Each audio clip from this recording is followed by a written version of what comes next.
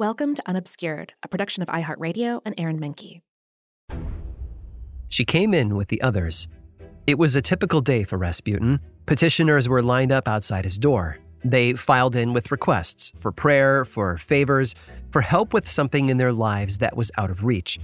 Maybe they wanted healing for themselves or for a wounded son who had come back from the front.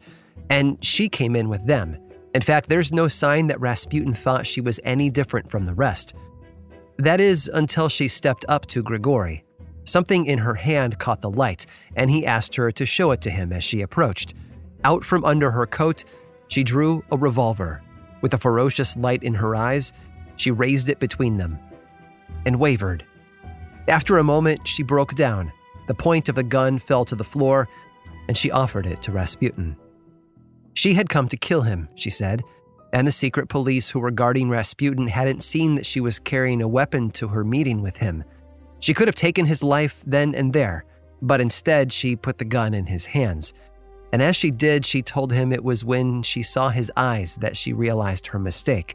She simply couldn't go through with it. What clearer sign could there be that Rasputin was God's chosen man? He had already survived Guseva's knife attack. The plot formed against him by his craven bureaucrats had failed, and he had foiled and survived other attempts too. This became just one of many. But even as attempt after attempt came to nothing, Rasputin's paranoia grew. Yes, the attacks were foiled, but they kept on coming, and they made one thing clear to Grigory. Russians, top to bottom, rich to poor, noble to peasant, were blaming him for Russia's problems. There were enemies abroad, but for Grigory Rasputin, there were just as many enemies at home. He had taken every opportunity to lift himself into a position of influence, and now he found out just how much that made him a target. Sure, I called his reaction paranoia, but then is it paranoia if the threats are real? Grigory couldn't help but see the knife in the dark cutting through him, and through Mother Russia as well. In fact, at some point in his final days, he penned a letter to his daughter Maria that revealed just how dark his fears had become.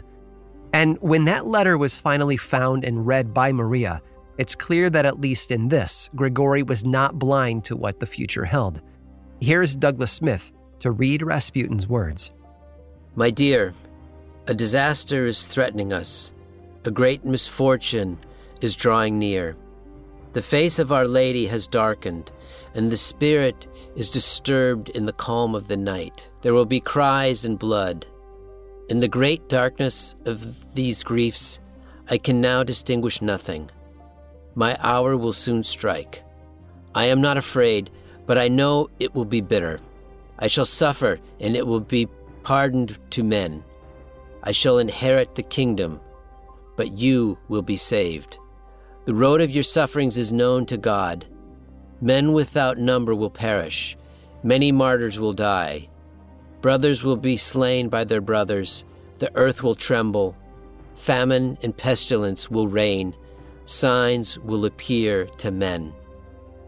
Pray for your salvation, and through the grace of the Savior and of her who intercedes with him, you will be consoled.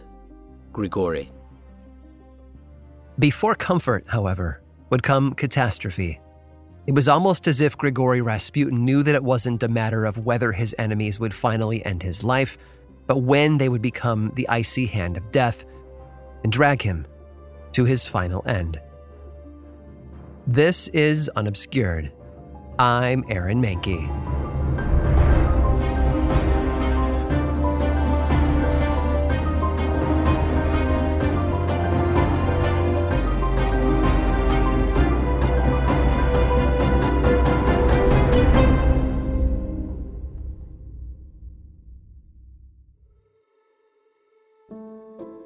It was the autumn of 1916.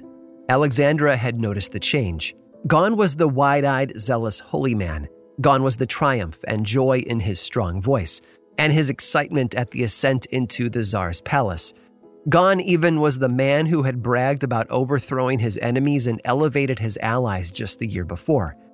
Grigory Rasputin was weary, cautious, and withdrawn. Alexandra wrote to the Tsar. She said Grigory was wary of going out. He was afraid for his life. When the empress sent her friends and advisors to speak with Grigori and comfort him, he only greeted them with screaming fits. But Alexandra's faith was still strong. She believed that God was working to keep her advisors safe. And it was sunny weather, she wrote. Surely he should take the advice he had given to so many others over the years. Go out into nature, walk the wild places of earth, meet God there, and feel restored. But that Grigori, he was nowhere to be found. With each passing day, Rasputin of Petrograd left his old self further in the past. Gone were the years when he would travel from monastery to monastery, meeting with monks and religious teachers. He closed in the walls around himself. He even stopped going to church. And he drank. One friend would even remember that it was only after spending enough time with a bottle of Madeira wine that Rasputin would begin to open up. His fear would come pouring forth. One night, between the tears of rage and despair, he sobbed out the truth. He had lost the man he had always wanted to be. He called himself a devil, a demon. I am sinful, he said, where before I was holy. As they say, in vino veritas.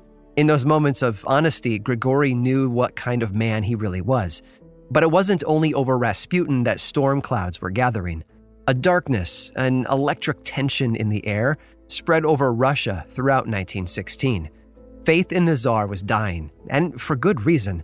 It started near the war front, where battle lines were drawn, but it spread eastward into the empire from there. Here's Dr. Joshua Sanborn to explain. If you're in the front line or near the front line, you're experiencing a lot of personal insecurity in terms of violence. You're starting to see a breakdown of social order in many of these places, led in many cases by deserting or off-duty soldiers. But even far away from the front, one of the key things that happens over the course of the war is a worsening standard of living driven by rapid inflation. This is a problem that the Tsar's government can't get around. Since the war began, the price of everyday items like milk, potatoes, bread, butter, and fish had been going up by 4 or 5 times their previous price in some cases. Corrupt officials, bad coordination, and decrepit railroads meant that the bodies of the wounded were being carried back to distant hospitals, and the food for both the army and the nation were often trapped on their way from point A to point B. You're starting to see bread lines, the discussion of the need for rationing. You're starting to see the supply situation deteriorate in terms of trains being able to ship what they need to on time. All of these things are beginning to deteriorate. And social relations are also becoming more and more poisonous. Ethnopolitics has done its role there. This wide sort of influx of refugees and the difficulties of dealing with them has helped poison the social relationships. The president of the Duma wrote in some cases that rotting carcasses changed course halfway through their journey. Instead of going to the markets where they could be butchered and sold to feed hungry families, they were diverted to soap factories. Or if they were too far gone, directly to the rubbish heap. Meat that was supposed to go to the front for the army, it was piled high in mounds. There was nowhere to store it, and it wasn't allowed to be sold. Soon enough, the mounds began to stink. A poisonous fume and an insult to every Russian in the cities where food was growing more scarce by the day. Who Rasputin thinks should be the minister of whatever, Minister of Interior, let's say, that doesn't have a huge bearing on people's lives. They're seeing things just collapsing, and it's not the result of a particular minister or anything. It's the whole structure. It's autocracy itself that has led them into this problem. One bitter irony is that the starvation of the Russian people had weighed heavy on Rasputin's mind for years. Even as he was bungling the appointment of government ministers, he was begging the Tsar to move his Russian soldiers like the pieces on a chessboard. It seems that in this case, at least, Grigori saw where the problems were. With so many people lining up at his door every day to spill their problems on his desk, how could he miss it? When it came to food, the cities were in crisis. By now, though, few people in the imperial government wanted to hear what Rasputin had to say about anything. Moving troops, moving food, moving money. After all, what did this holy man, drunk every night and whispering in the Tsarina's ear, know about any of that? But it wasn't just the looming specter of starvation that had the Tsar's subjects stirring with anger. It was also the work they were forced to do. Strikes in the munitions factories had begun at the end of 1915, and then there's what happened further south. In the Central Asian steppes that would later become Kyrgyzstan and Kazakhstan, there was open bloodshed. Because in the spring of 1916, the Tsar's military planners needed more workers at the front line. A lot more. They wanted 1 million men building bridges and cutting roads for the army. The projects were a massive amount of work, so they decided to force it on the subjugated peoples of the empire.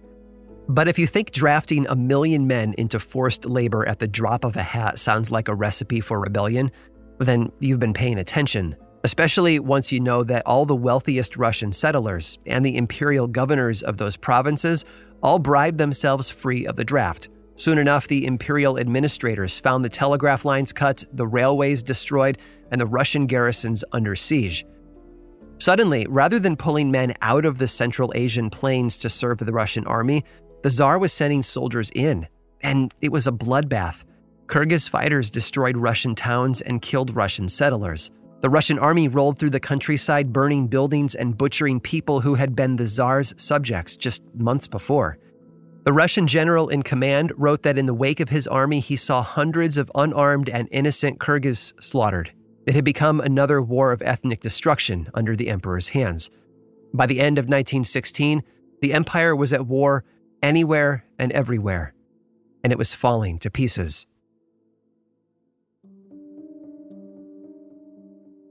They had joined the court of Ivan the Terrible, and something about that era had followed the Yusupov family down through the years.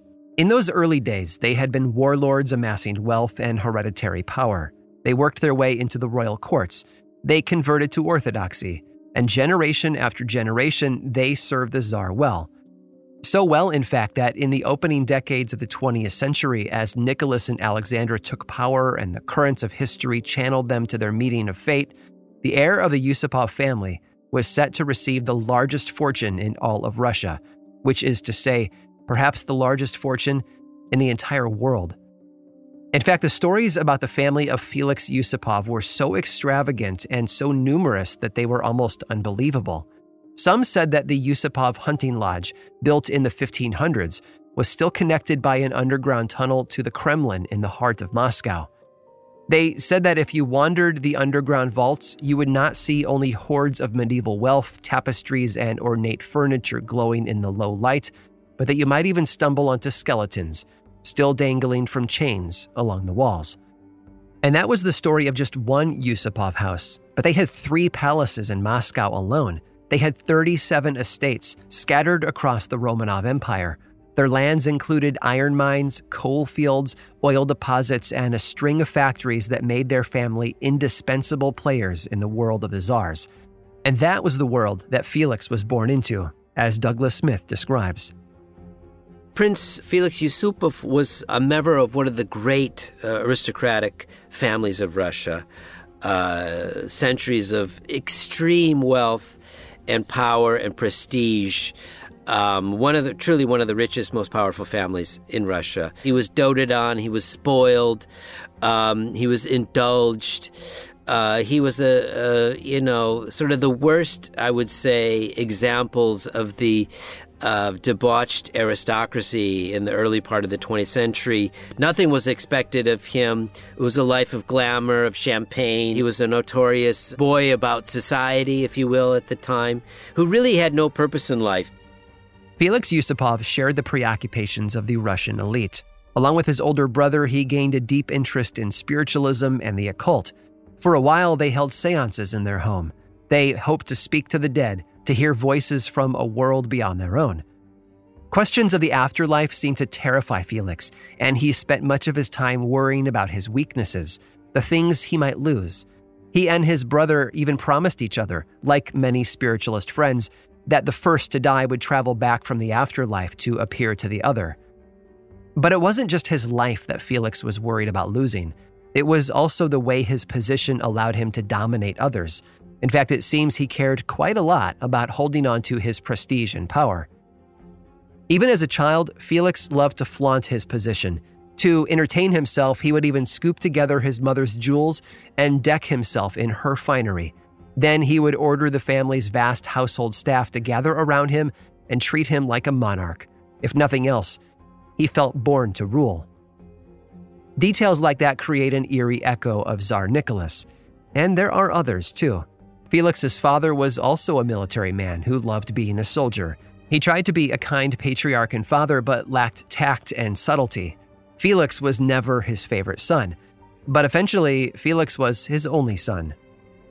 His parents had doted on his older brother, who was killed in a duel, and then all of their attention and devotion, especially from his mother, Princess Zinaida, were showered upon Felix. In 1914, the cords binding Felix to the house of the Romanovs were drawn even tighter when his mother arranged his marriage.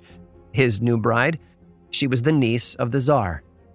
But now, the blood and treasure of the Tsar's world were pouring away, not just as the war sapped the empire's strength and exposed its flaws, but at home too. The Russian people had been demanding a different world. Step by halting step, Nicholas had given ground to them.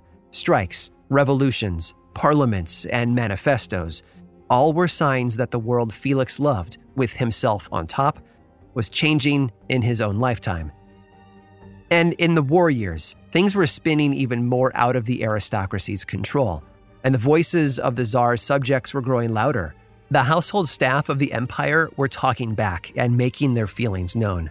As Joshua Sanborn says, above all, this feeling that the rich are doing okay in this war and the rest of us are bearing this burden, and look at how badly they're managing it. This is becoming more and more dominant among all sectors of society. Felix Yusupov thought he knew who was to blame for all of this. He thought it was clear who was behind the concessions that Nicholas had made to the people's demands, and who it was that weakened the empire's power year over year. The peasant from Siberia. Like many of the avid readers and rumor mongers of Russian high society, Felix and his family had closely followed the stories published about Grigory and his connection to the Romanovs. As we heard in the last episode, Felix and his mother weren't shy about trading their theories on how Rasputin manipulated the royal family. Every new salacious story about the empress and her advisor would have hammered those fears and suspicions deeper. But it wasn't all just secondhand.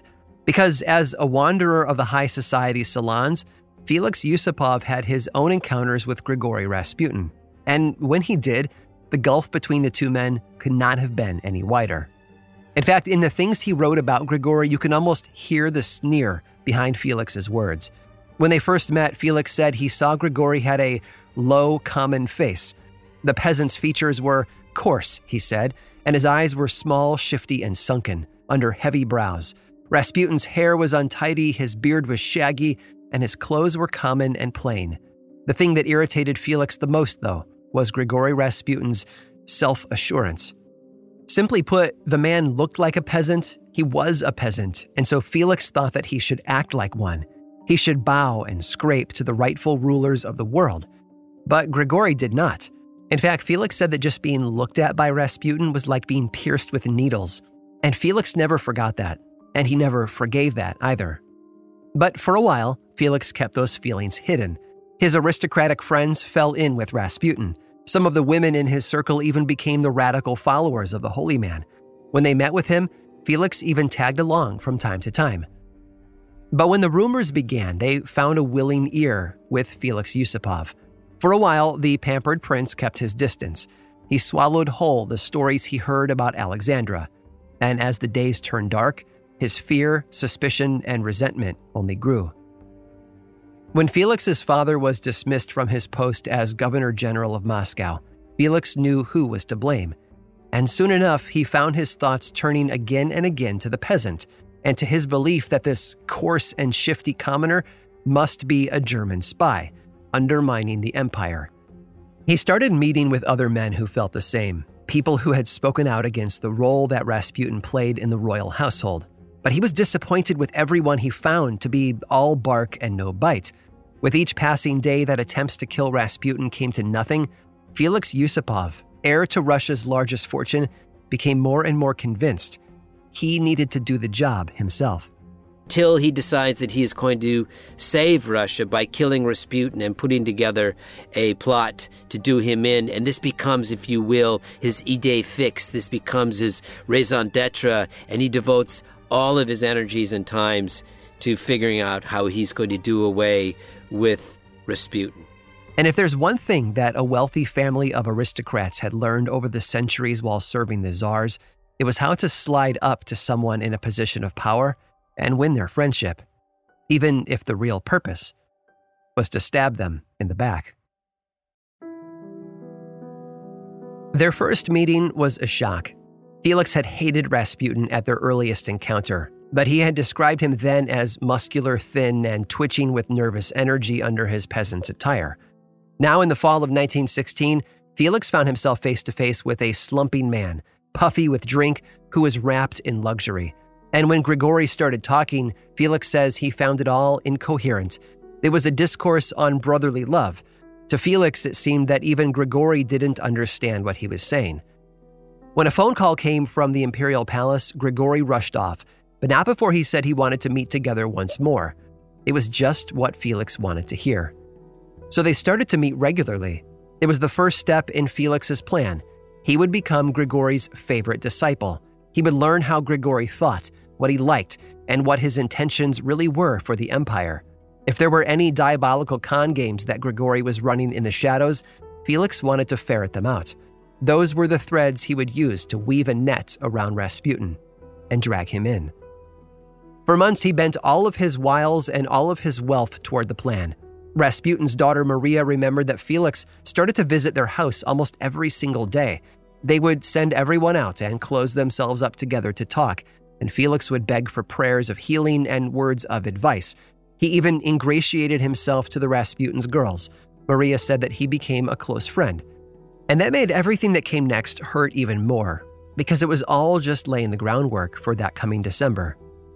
Even as Felix became convinced that Grigory himself didn't have some sort of master plan for the throne, he held even more firmly to his conviction that Grigory needed to be killed. In Felix's eyes, Rasputin was a greedy and uncultured peasant, but he had risen too high for his position to be an accident. He must be a puppet for some secret masterminds who were exploiting him from a distance to bring about the downfall of Russia. So in a way, we come full circle. This was at the height of Rasputin's power. It was the time when the Empress paid the most attention to what Grigory advised about running the empire. He finally lived up to the rumors about meddling in imperial affairs. But even then, when a sharp-eyed Felix wormed his way into Rasputin's confidence to uncover the truth about his schemes, he didn't find some evil genius. He simply uncovered a selfish man who had improvised his way to the very pinnacle of world power by seizing each new opportunity as it came and abandoning the best parts of himself along the way. Now that Grigory had it all, the only thing he could do with power was wield it according to his paranoia, to protect his fragile position. On weighty matters, he was mostly ignored by everyone other than Nicholas and Alexandra, the rulers whose empire was slipping from their grasp. The fact that there was no grand plan, no grand conspiracy, was too much for Felix to believe. For so long, Russian aristocrats had imagined that the problem with Nicholas was Alexandra, and then that the problem with Alexandra was Rasputin. It wasn't hard for someone to simply bump the issue one step back. The problem with Rasputin must be some undiscovered cabal, the real enemies of Russia. Whoever they may be, Felix still believed that the best way to stop them was to take the tool out of their hand. So he put together a team, a wounded army officer who had been reassigned to Petrograd, a monarchist politician, Vladimir Purishkevich, who had a history of organizing Iliador's terrorist fighters, a decorated military doctor, likewise sent home carrying wounds from the war that they blamed on Rasputin. Oh, and one other man, Grand Duke Dmitry Pavlovich, the Tsar's cousin and one of Felix's oldest friends. It also helped that as a Grand Duke, Dmitry would be immune from prosecution. A member of the imperial family, a wealthy noble, 2 army officers, and a member of the Duma. To Yusupov, this team felt like the perfect representatives of every part of society that matters. Together, they would kill the upstart peasant, save the Tsar, and bring order back to the empire. Felix did all of this under the watchful eye of one other person, his mother. Even with a team like that, they decided to commit their killing in secret. An assault on Grigory's apartment would be too noisy. There was too much secret surveillance there, too many observers who could report events to the Tsarina, and no one wanted Alexandra setting her sights on them. Better to pick a secluded spot, late into the night, the kind of place where Grigory may have wandered in one of his revelries and lost his police tail. Felix had just the spot in mind, too. In fact, an old cellar in his palace was being renovated. It had 2 stairways, one that went up into the residence and one that opened directly onto the courtyard. They could arrive there and slip underground before anyone had time to notice them. In preparation, Felix set about making the room comfortable. His workmen put down carpets and hung curtains over the gray stone. Porcelain vases and oak chairs were arranged between other curios, ivory bowls, a cabinet of inlaid ebony, and tiny bronze columns. A little Italian cross, carved of rock crystal and silver, was put on display. The red stone mantelpiece was decorated with gold and ivory. It looked like a room used every day to entertain important guests. Its fireplace was ready for the welcoming glow of flames. It was all a picture of elegance. The stage was set. Now they just needed Grigori to arrive for his last supper. First, there was the lure. Felix knew what Grigori liked, so he offered up his wife. That is to say, he dangled an invitation toward Rasputin. The two had never spent time together. Would Grigori like to come by some evening and meet the missus? Grigori was never going to pass up on that. Then there was the hook. With the help of 2 servants, Felix arranged the furniture and set out tea, biscuits, and cakes, and then brought out some of his own wine from the cellars. Once he was satisfied with the food and drink, Felix went to church. He would later say that as he knelt in prayer, he felt a sense of divine lightness. He was happy. He was about to murder a man in cold blood. The mild evening faded into darkness. A fire was set in the hearth, and around 11, the team tropped down the stairs into the cellar where they gathered around Felix. It felt cozy and quiet. It felt ready. They still had another hour to wait, so they brewed tea and sampled cakes. Their conversation was muted. They set the room in deliberate disarray. It should look as if Felix's wife and a group of her friends had retreated just seconds before. When they had finished, Felix opened the ebony cabinet and pulled out a small box. He lifted the lid to reveal a small pile of crystals and handed it to the doctor. Putting on gloves, the doctor crushed them into a fine powder with a knife. He then carried it to the table. He split every pink cake and dusted the inside with a layer of powder. The group watched him work. When he was finished, he turned to them and told them that each cake now held enough cyanide to kill several men. He carefully stripped off his gloves and threw them in the fire. As they burned, the men retreated into the house to escape the smoke, and Felix left to fetch Rasputin. To break the nervous tension as they waited, the men turned on a gramophone. Purishkevich checked his revolver. At 1:45, in clouds of cigar smoke, Purishkevich and the Tsar's cousin Dmitri walked back down the stairs. They opened a second bottle of cyanide, dissolved into a solution, and poured it into wine glasses. Over at Rasputin's apartment, Felix knocked on the door, and Grigori let him inside as he fetched his hat and coat. From behind a curtain, the Rasputin's maid recognized the visitor as Felix, the family friend. It was only as the 2 men headed out into the night that a prick of conscience hit Felix. He said a feeling of guilt swept over him, and then shame.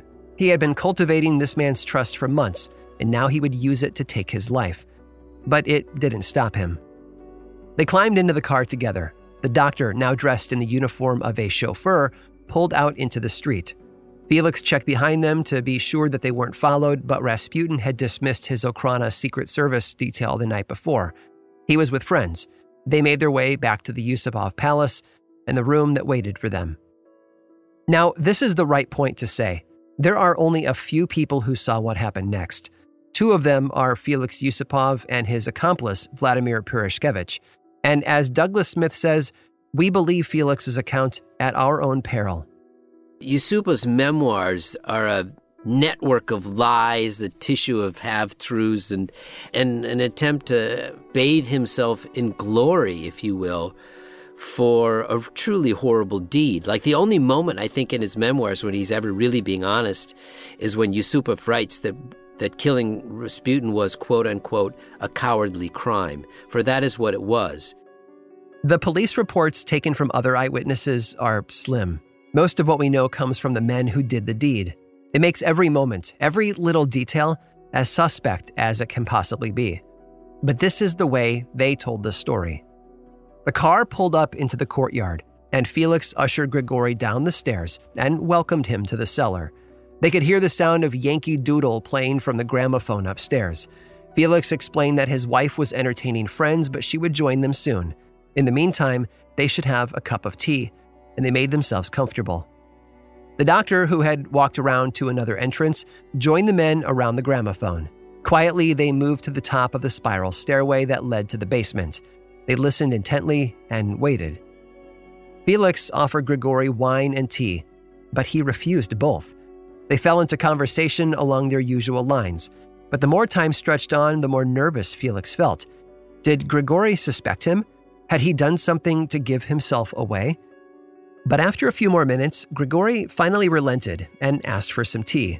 It was what Felix had been waiting for. Once Rasputin was drinking, Felix offered him biscuits and then cake. Soon, Rasputin was downing the cakes quickly, one after another. He expected that a single bite would kill him, but Rasputin went on talking calmly. Horror began to dawn on Felix. He turned to the wine. In his nervousness, he poured for Grigori into clean glasses, not the crystal that Purishkevich and Dmitri had laced with their cyanide solution. It wasn't until he opened a second bottle that Yusupov was able to drop Rasputin's glass on the ground and replace it in Rasputin's hand with a poisoned cup. This one was a Madeira wine. It was Rasputin's favorite. He sipped it slowly, enjoying every taste. When he was done, he got up and started walking around the room. The men at the top of the stairs had heard the corks pop. Minutes passed and turned to hours.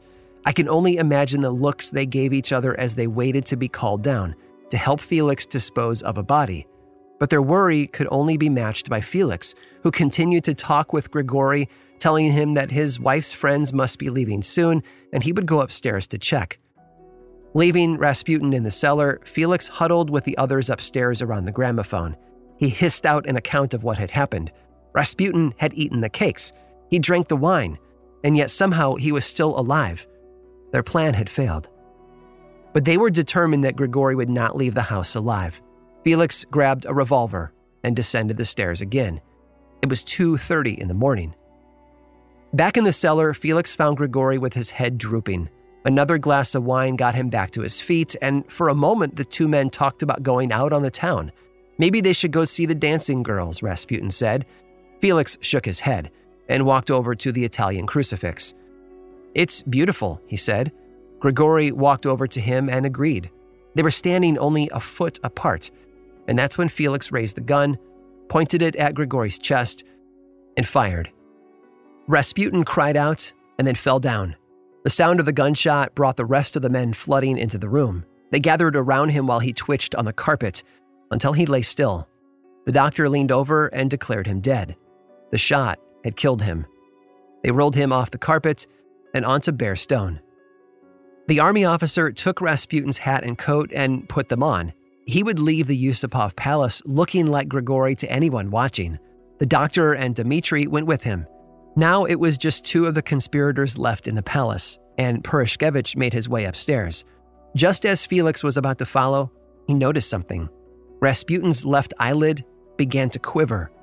Felix froze and then slowly walked back and leaned over Grigori's face. That's when Rasputin's eyes flew open. He moaned something between a growl and a scream, and then rose up from the stone floor. Clawing and grasping at the air, his hands caught Felix. The two men struggled until Felix freed himself and ran for the stairs, calling for Purishkevich. But he could hear that Rasputin was moving behind him.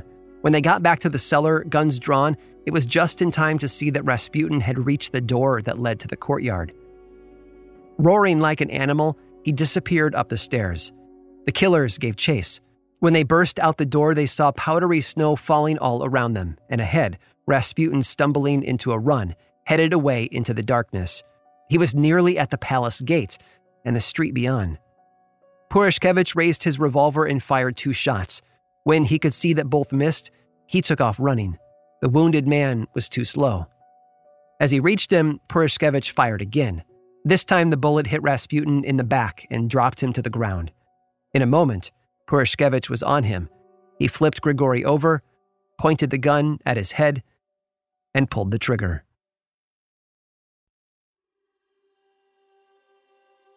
Purishkevich found Felix in the bathroom.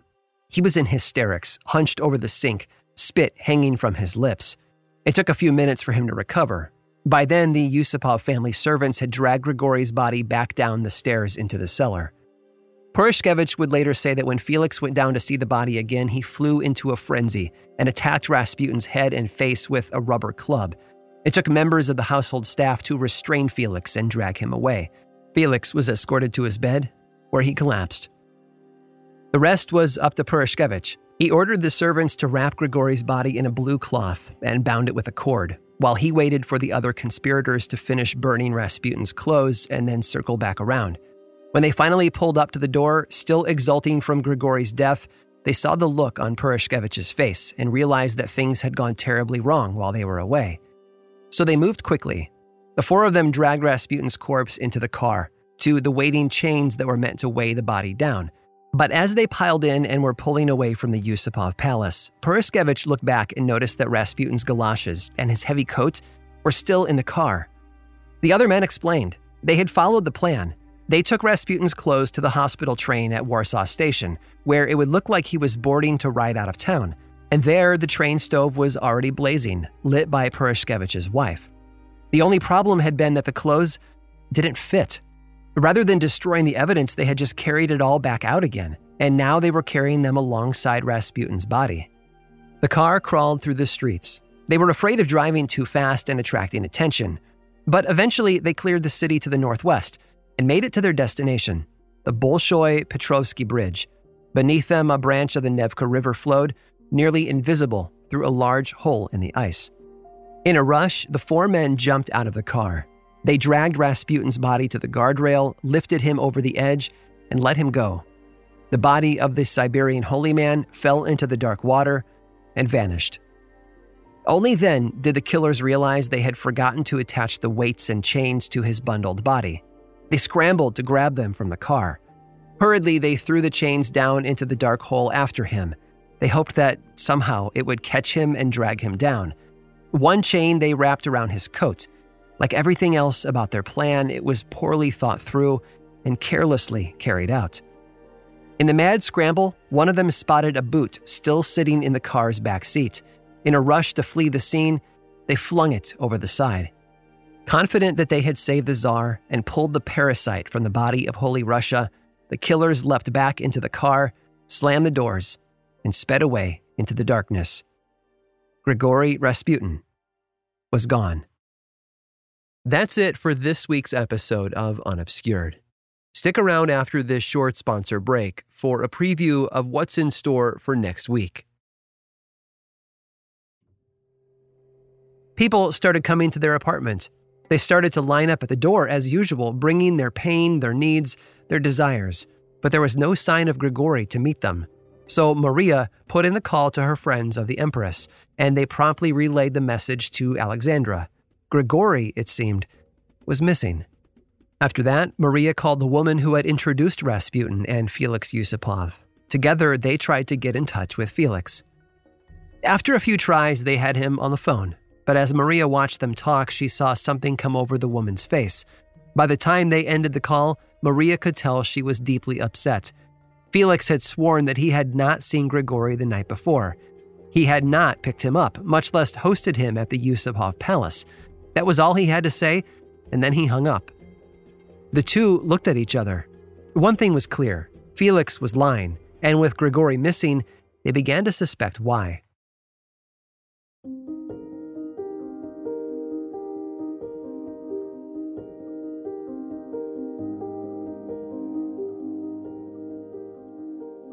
Unobscured was created by me, Aaron Mahnke, and produced by Matt Frederick, Alex Williams, and Josh Thane in partnership with iHeartRadio, with research by Sam Alberti, writing by Carl Nellis, and original music by Chad Lawson. Learn more about our contributing historians, source materials, and links to our other shows over at grimandmild.com/unobscured. And as always, thanks for listening.